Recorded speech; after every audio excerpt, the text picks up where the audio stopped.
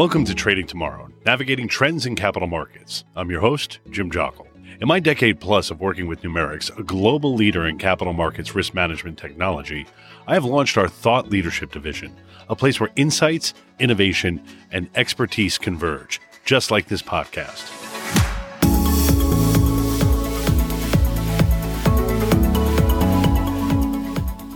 Through my journey in the financial realm, I've had the privilege of witnessing firsthand how the capital markets landscape has transformed. The complex dance of market trends and innovative technology has redefined how the finance industry operates. With game-changing innovations just around the corner, we now stand at a crossroads, one where it is more crucial than ever to understand the interplay between these realms. That's what we do here.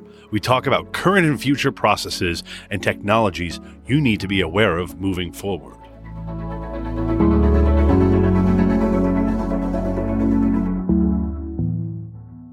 A survey conducted by Acuiti found sell-side derivative clearing firms are expanding their memberships and expecting more completion in the market as interest rates rise, adding hundreds of millions of dollars to global revenues. But what will this mean, and can you get in on it?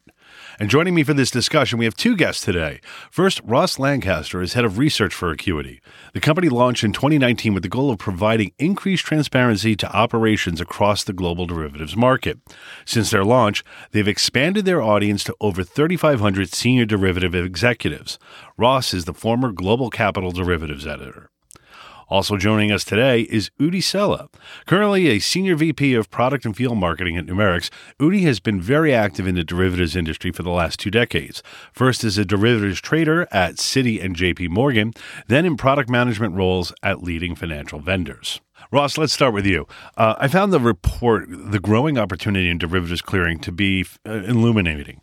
For those of you who might not have read it, can you just provide us with a brief summary of the findings? Yeah, sure. So this was a report that we undertook in spring and summer of this year when most of the clearing industry had been operating in a rising interest rate cycle for about a year. And while this dynamic has obviously had mixed effects across finance as a whole, for futures commissions merchants, or FCMs, as I'll refer to them from now on, it's had one clear benefit, and that is the return of net interest income on client margin as a revenue stream. We can talk about this in more detail later, but the bottom line is that this has rapidly improved the economics of clearing to the extent that incumbent firms are now looking to expand and other firms are considering entering the space. And that trend is what we set out to explore with this report. This is positive and a big change from the past few years. Can you explain why? Yeah, so before the near decade of zero interest rate policies that would just come out of, the net interest income the FCMs earned on client margin was significant.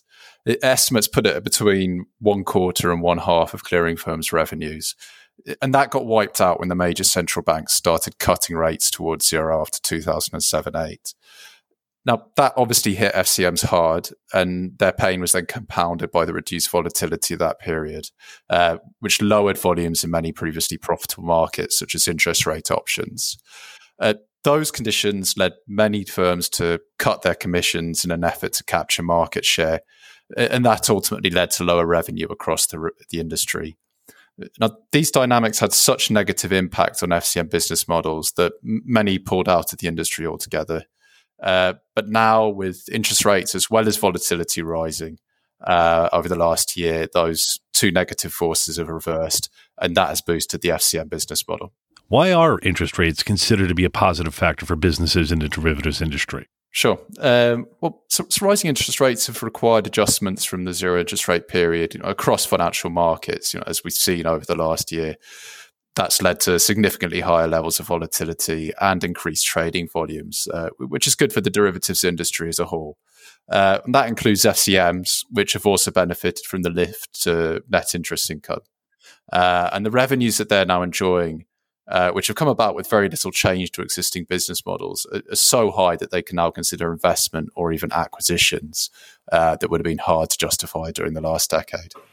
For me, markets always kind of have two dynamics, right? Or two main motivations for moves. One is greed and one is fear. Yes.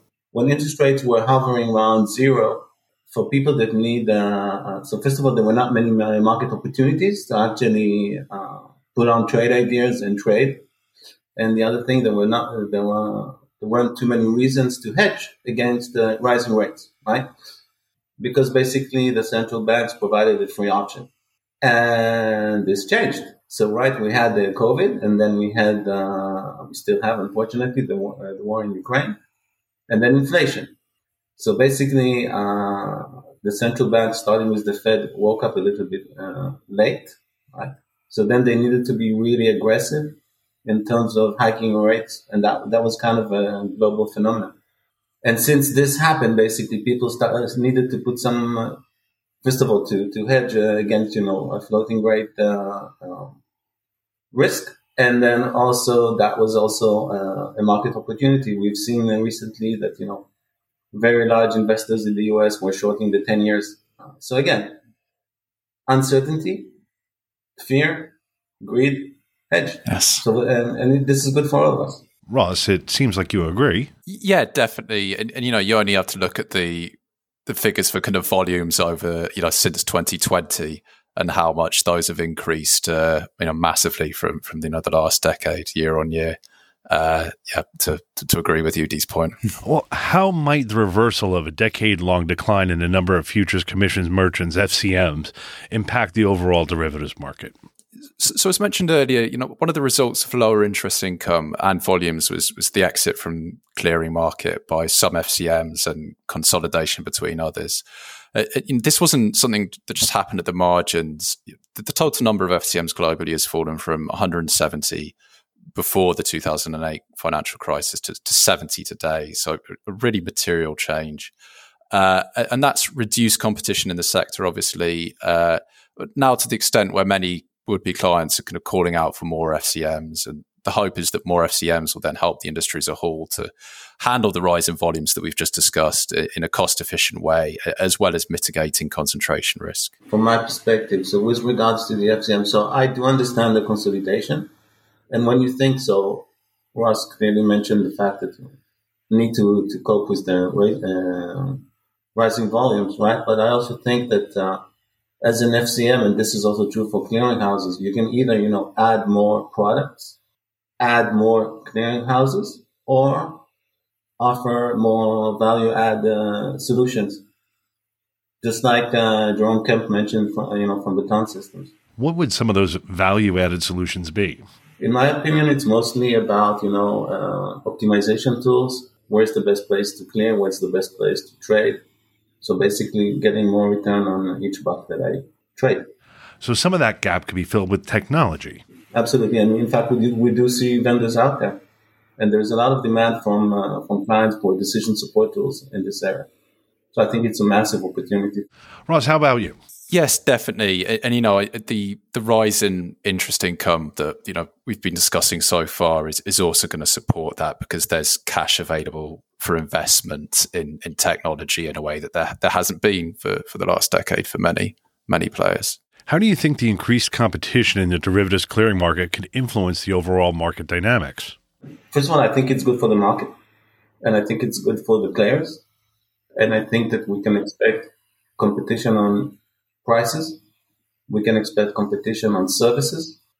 And also about, in terms of more markets to address. So I think all in all, I see this as a positive development for anyone who trades. Yeah, our research, it's shown that rising interest rates and the effect on interest income isn't the only pull factor for expanding or joining the FC space at the moment.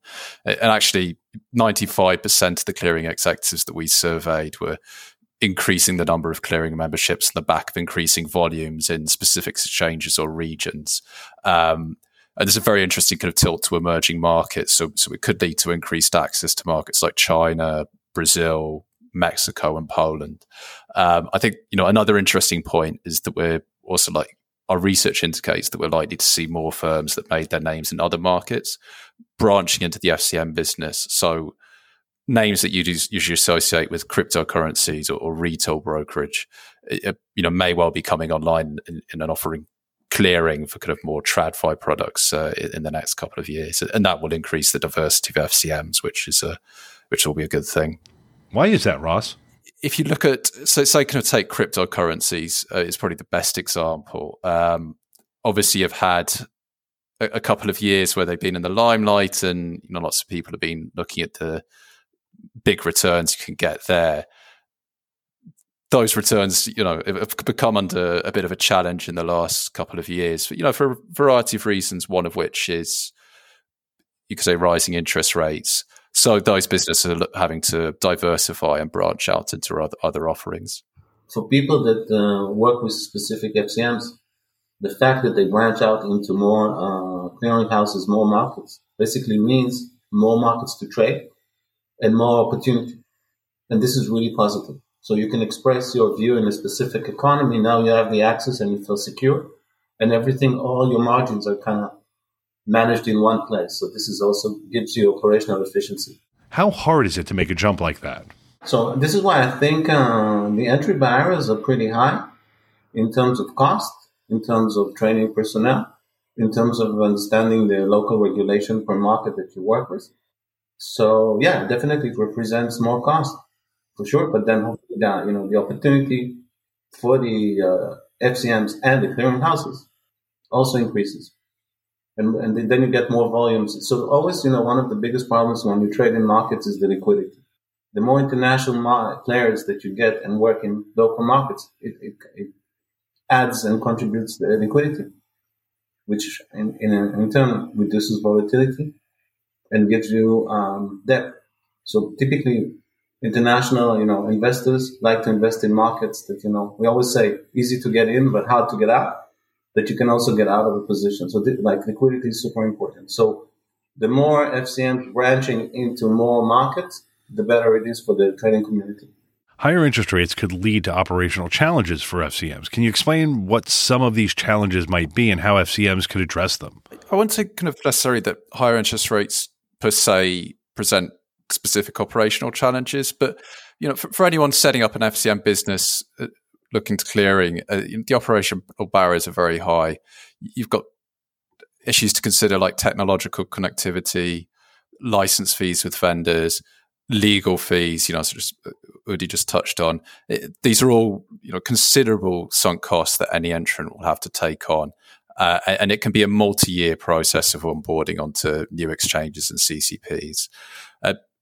Beyond that, firms then also have to train their staff in the different processes at different CCPs and allocate resources for default fund contributions and other upfront costs.